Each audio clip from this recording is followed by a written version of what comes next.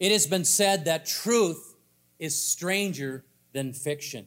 And I have some facts I'm going to share with you today, 5 of them actually, that are along this line.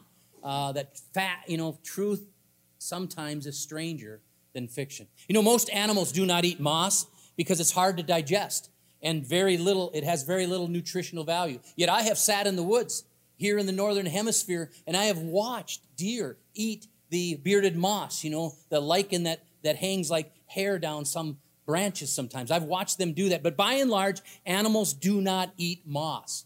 Reindeer, on the other hand, fill up with lots of moss because it contains a chemical that helps keep reindeer warm in frigid temperatures. This is why there's actually a moss in the tundra that's called reindeer moss. This moss sort of acts for reindeer like antifreeze does for a car. Now, here's another strange fact.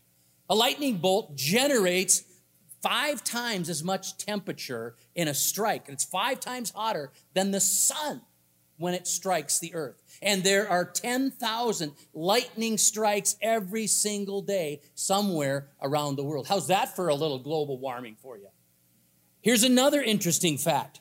3 centuries ago, colonialists living in the Commonwealth of Virginia actually had an option of how they wanted to pay their taxes. They could pay in currency or they could pay in tobacco.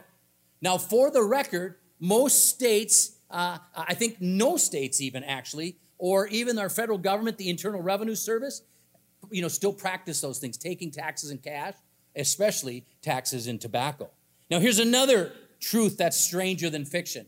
If you are afraid of spiders, you actually have a much higher chance of being hurt from the popping of a champagne bottle than you ever do by being injured in some way by a spider. And you say, well, I don't pop champagne bottles, Pastor, so I'm not going to get hurt by that. Yeah, but you're not in the jungles of Africa or Amazon either, so you're not going to usually get hurt by a spider there as well. Now, here's another truth that I find stranger than fiction, and it's showing up in some recent political signs that have begun popping up around our nation. And of course, they'll have both blue and red on them, and it will say 2020 on them, and there'll be different slogans. My brother-in-law last Tuesday, going out for a walk with his wife in Alabama, saw this sign in the front of someone's yard. It gives you the blue and red, like I'll vote either Democrat or I'll vote Republican 2020, but they're looking for any functioning adult. We have many variations of this. Same exact sign saying, we're all in trouble, or we're all hosed, or, any mature adult I will vote for, that kind of stuff. How's that for truth being stranger than fiction? Well, today in our sermon series, Overcoming the World, we're going to learn that one of the ways we do this is with the truth. This means God's truth, absolute truth that doesn't change with the seasons or the times, truth that is the same yesterday, today, and forever. And people do long for the truth, whether they realize it or not. And they long for it in the areas of their lives that's way more important than any of the trivia that I've shared with you at the beginning of today's message. People want to know if their spouse or their children or their grandchildren are telling them the truth. You want to know if you're being lied to at work, or in a business transaction, or when you're making a major purchase, or when you're just interacting with your neighbor. If you want to know, is what you are hearing the truth? And when you watch the news, you long for something more than spin, something more than opinion or editorializing, or something more than just a cut and paste job where what comes out isn't even actually what occurred. You would really desire to know what truly happened when you watch the news. And if you listen to politicians debating, which we have the opportunity to do that Tuesday night, you would like to know who is telling the truth. Or if at a minimum they cannot tell the truth, then you would like to know what the truth actually is. And if acquaintances or family members or friends or even fellow Christians misrepresent you somehow, it's upsetting to you because you want people to know the truth about what really happened and about what you really said. And people also desperately need to know the truth about God. What is God like? What is following him in this life? like? What are God's requirements for making it into heaven? Why does the church even exist? What's God's plan for marriage? What is God's plan for family life? What happens to people when they die? What is heaven like?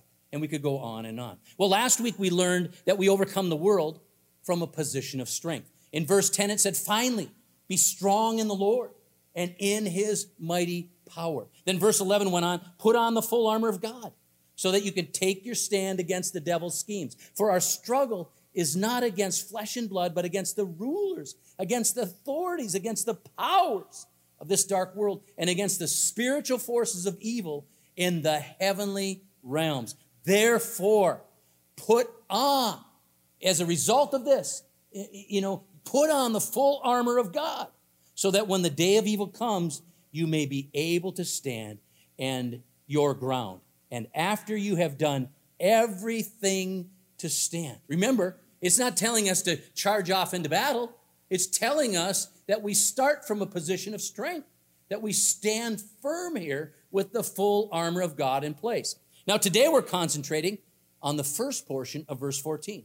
Stand firm then with the belt of truth buckled around your waist. We're talking today about the belt of truth with the understanding that the belt of truth is a significant part of our Christian armor. Now, technically, the belt was not classified as armor in ancient military protective coverings, but it was the first portion of military attire that a soldier would put on when he put on his armor. And what this verse teaches us, that in order for us to stand firm in our faith, we must know the truth and we must live by the truth.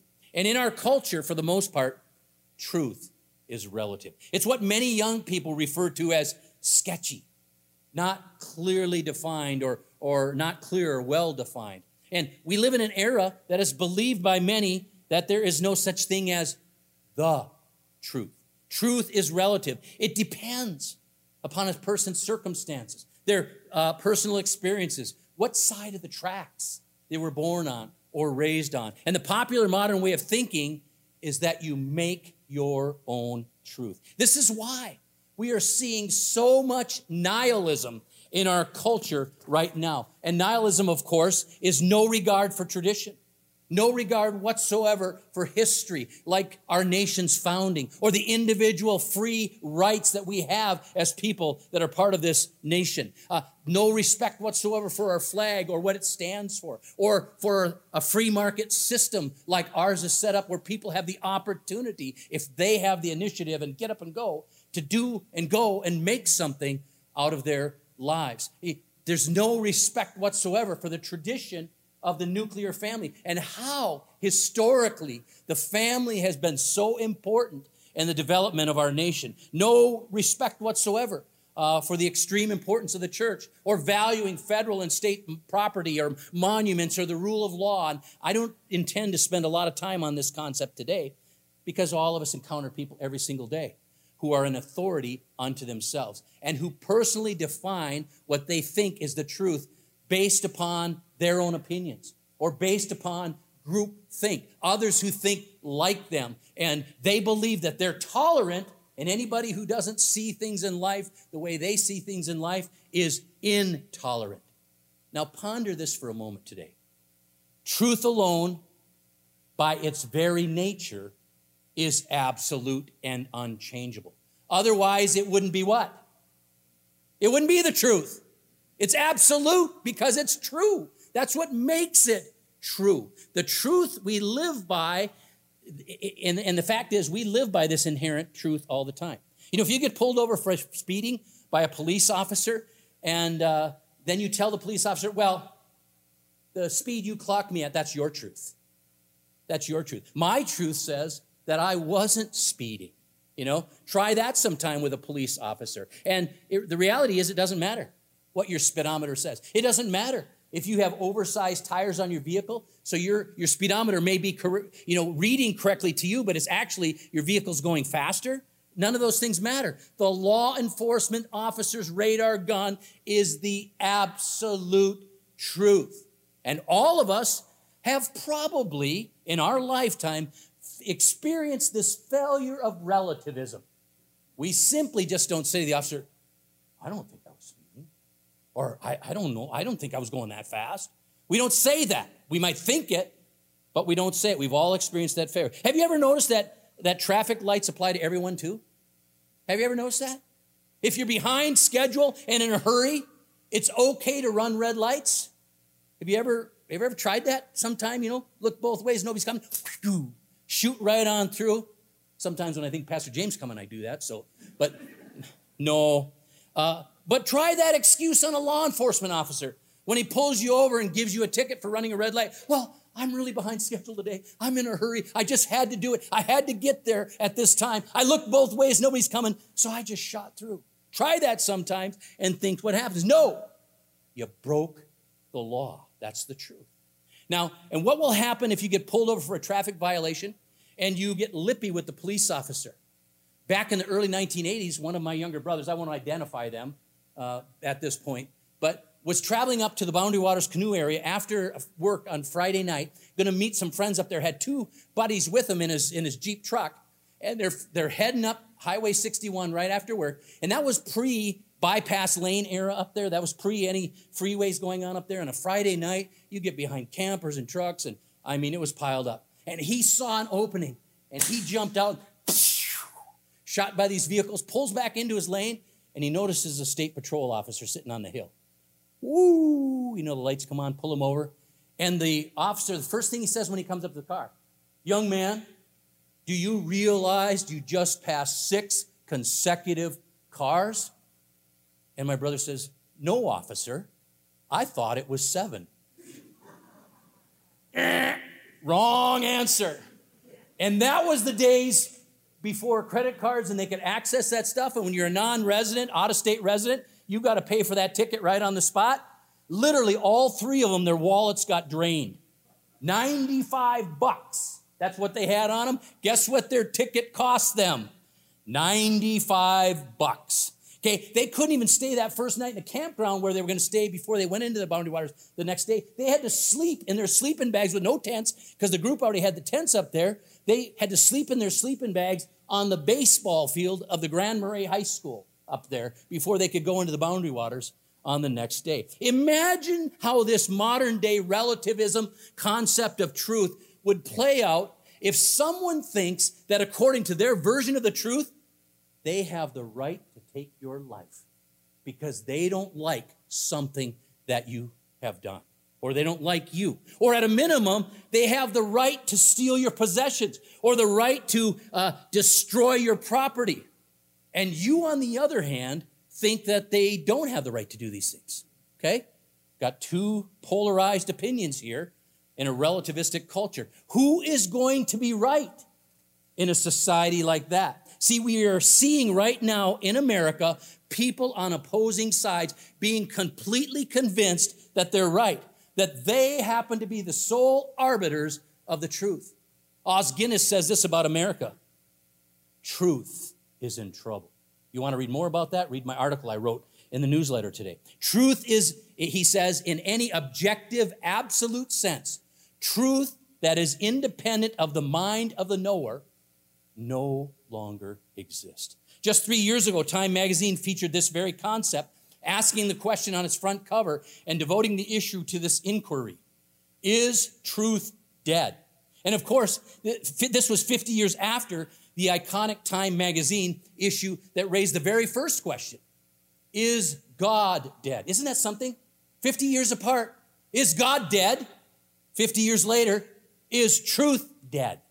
Brett McCracken, referencing these 2 magazine covers, made the following observation: these 2 covers, 50 years apart, tell an important story.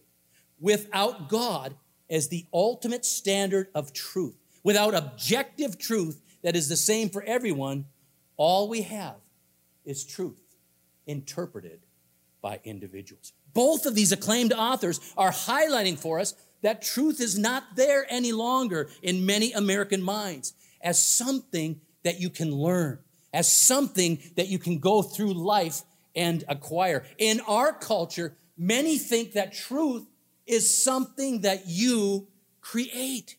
But I got to tell you, folks, the Bible says that God is truth. So it stands to reason, as their society moves further and further and further away from God, it's also doing what?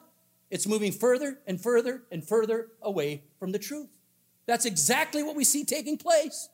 And the culture's spelling that out for us right now.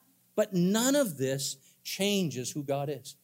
God is the embodiment of truth. When Jesus incarnate, the Son of God, came to earth, it says of him in John chapter 1, verse 14, that he is full of grace and truth. You know, God the Father, God the Son, God the Holy Spirit are the origin and proclaimers of the truth. Isaiah 65, verse 16 says, whoever invokes a blessing in the land will do so by the one true God. In other words, in the Hebrew language, it's the God of truth. You're going to invoke this blessing, it's the God of truth. And it goes on to say, whoever takes an oath in the land will swear by the one true God. In other words, meaning the God of truth. In 1 John 5, verse 6, it is the Spirit who testifies, because the Spirit is truth. God is truth. And this God who's truth is a personal God. You know the verse. Jesus said it. John 14, 6. I'm the way, the truth, and the life. No one comes to the Father except through me. See, truth is not some system to be adhered to or some philosophy to be followed. It is an eternally existing being. It's God.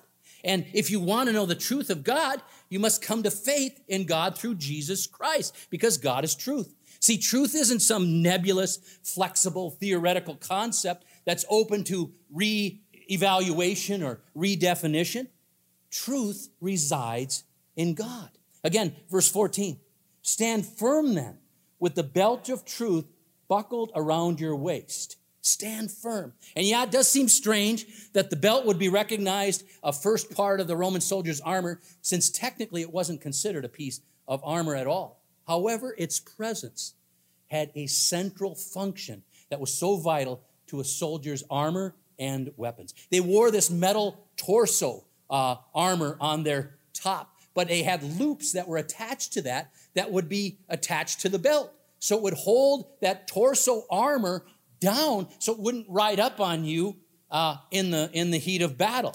They also had protective leather straps that went all around the thighs, the groin area, the glute area, and there was sometimes metal sheathing over the top of that, which weighted it down this way too, but it helped protect, but allowed for movement like that as well. And then they could also take their tunic underneath, their undergarment, and pull it up and tuck it into their belt. Kind of like a giant diaper, if you will. It kind of depends, I guess, but well, that didn't come out right. But they would tuck it in for mobility and, to be able to fight in quick movements for battle and for reorganizing or even for retreat.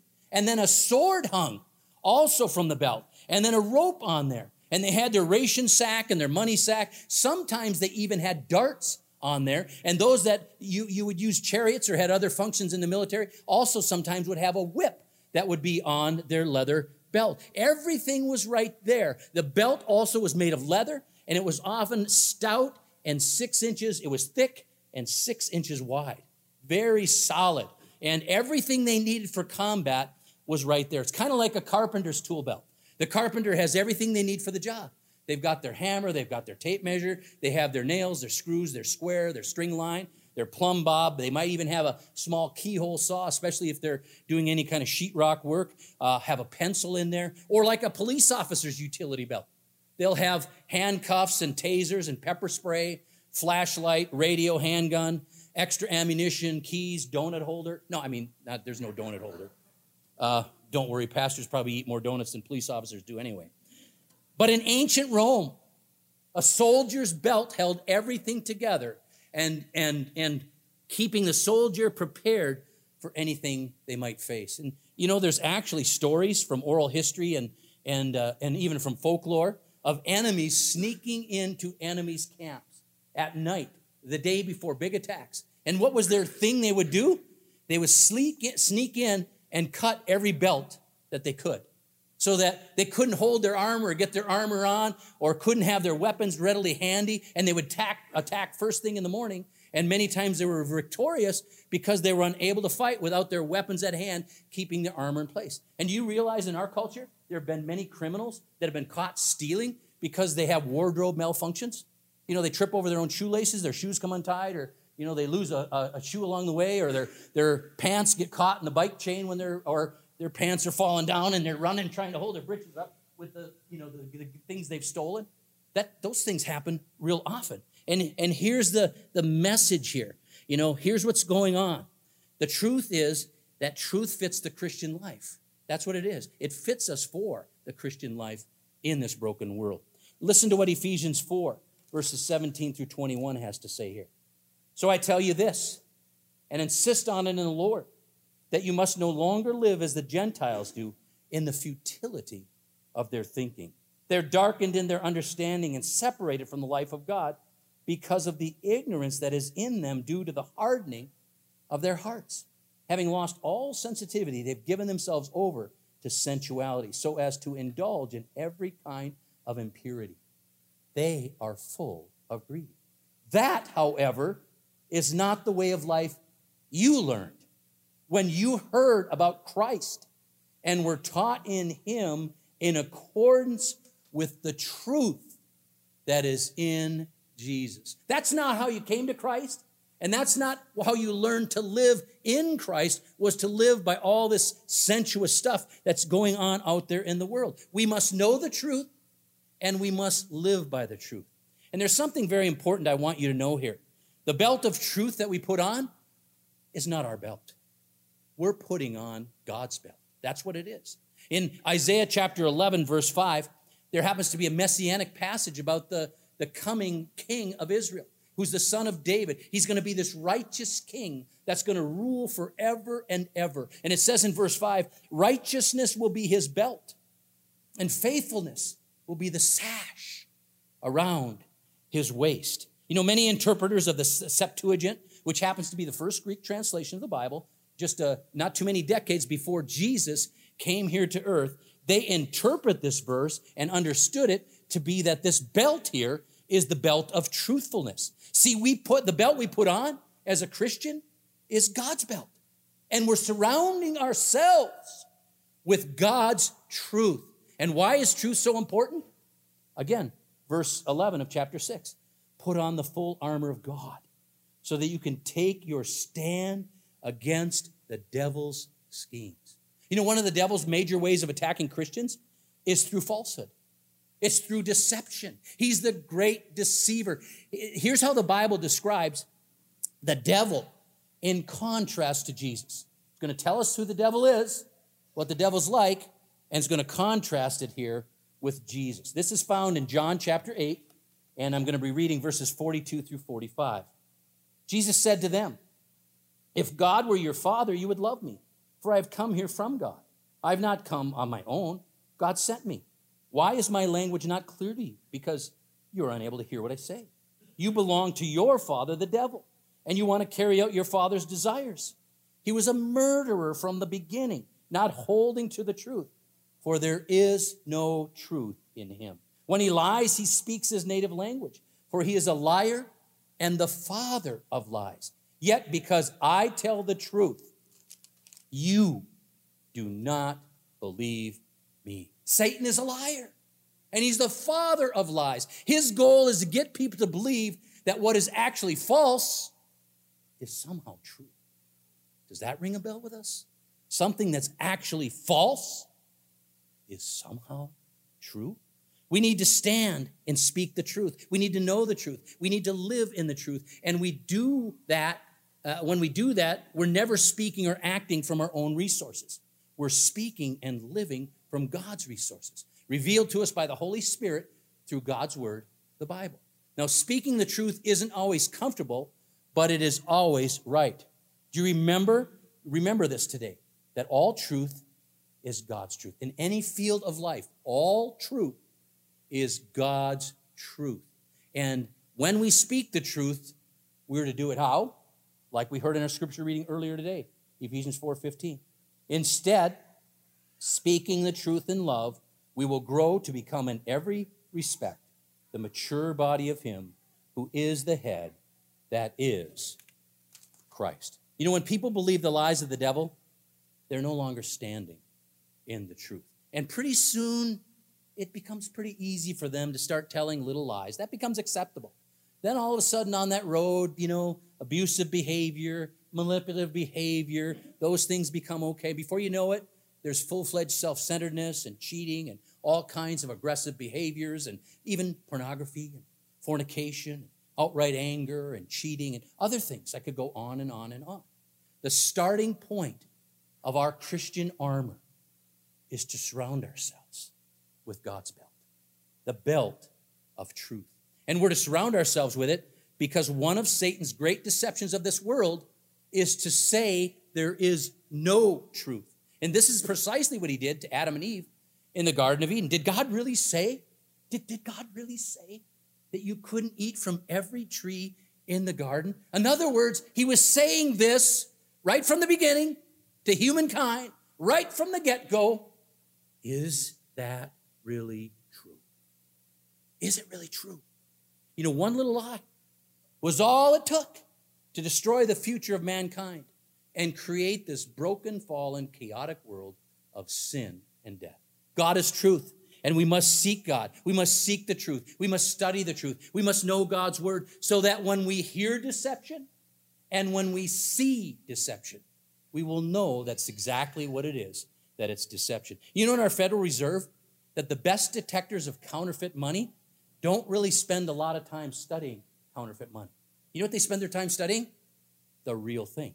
They study real money. And so immediately when they touch or feel or look at something that's counterfeit or something's out of place or something's missing or something's slightly different, they can tell counterfeit money at that moment. You know the terrible tragedy of everything that's going on in our nation that was triggered by the horrific death of George Floyd?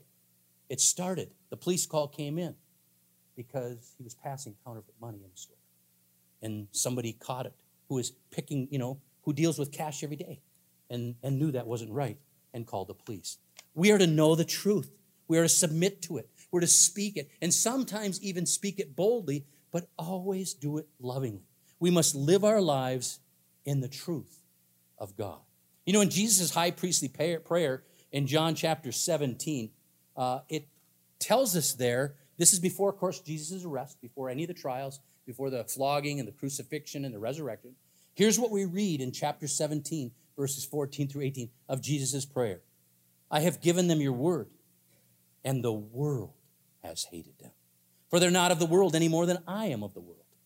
My prayer is not that you take them out of the world, but that you protect them from the evil one. He's asking God the Father, God the Holy Spirit, the Godhead, to protect us, his followers, his children, from the evil one.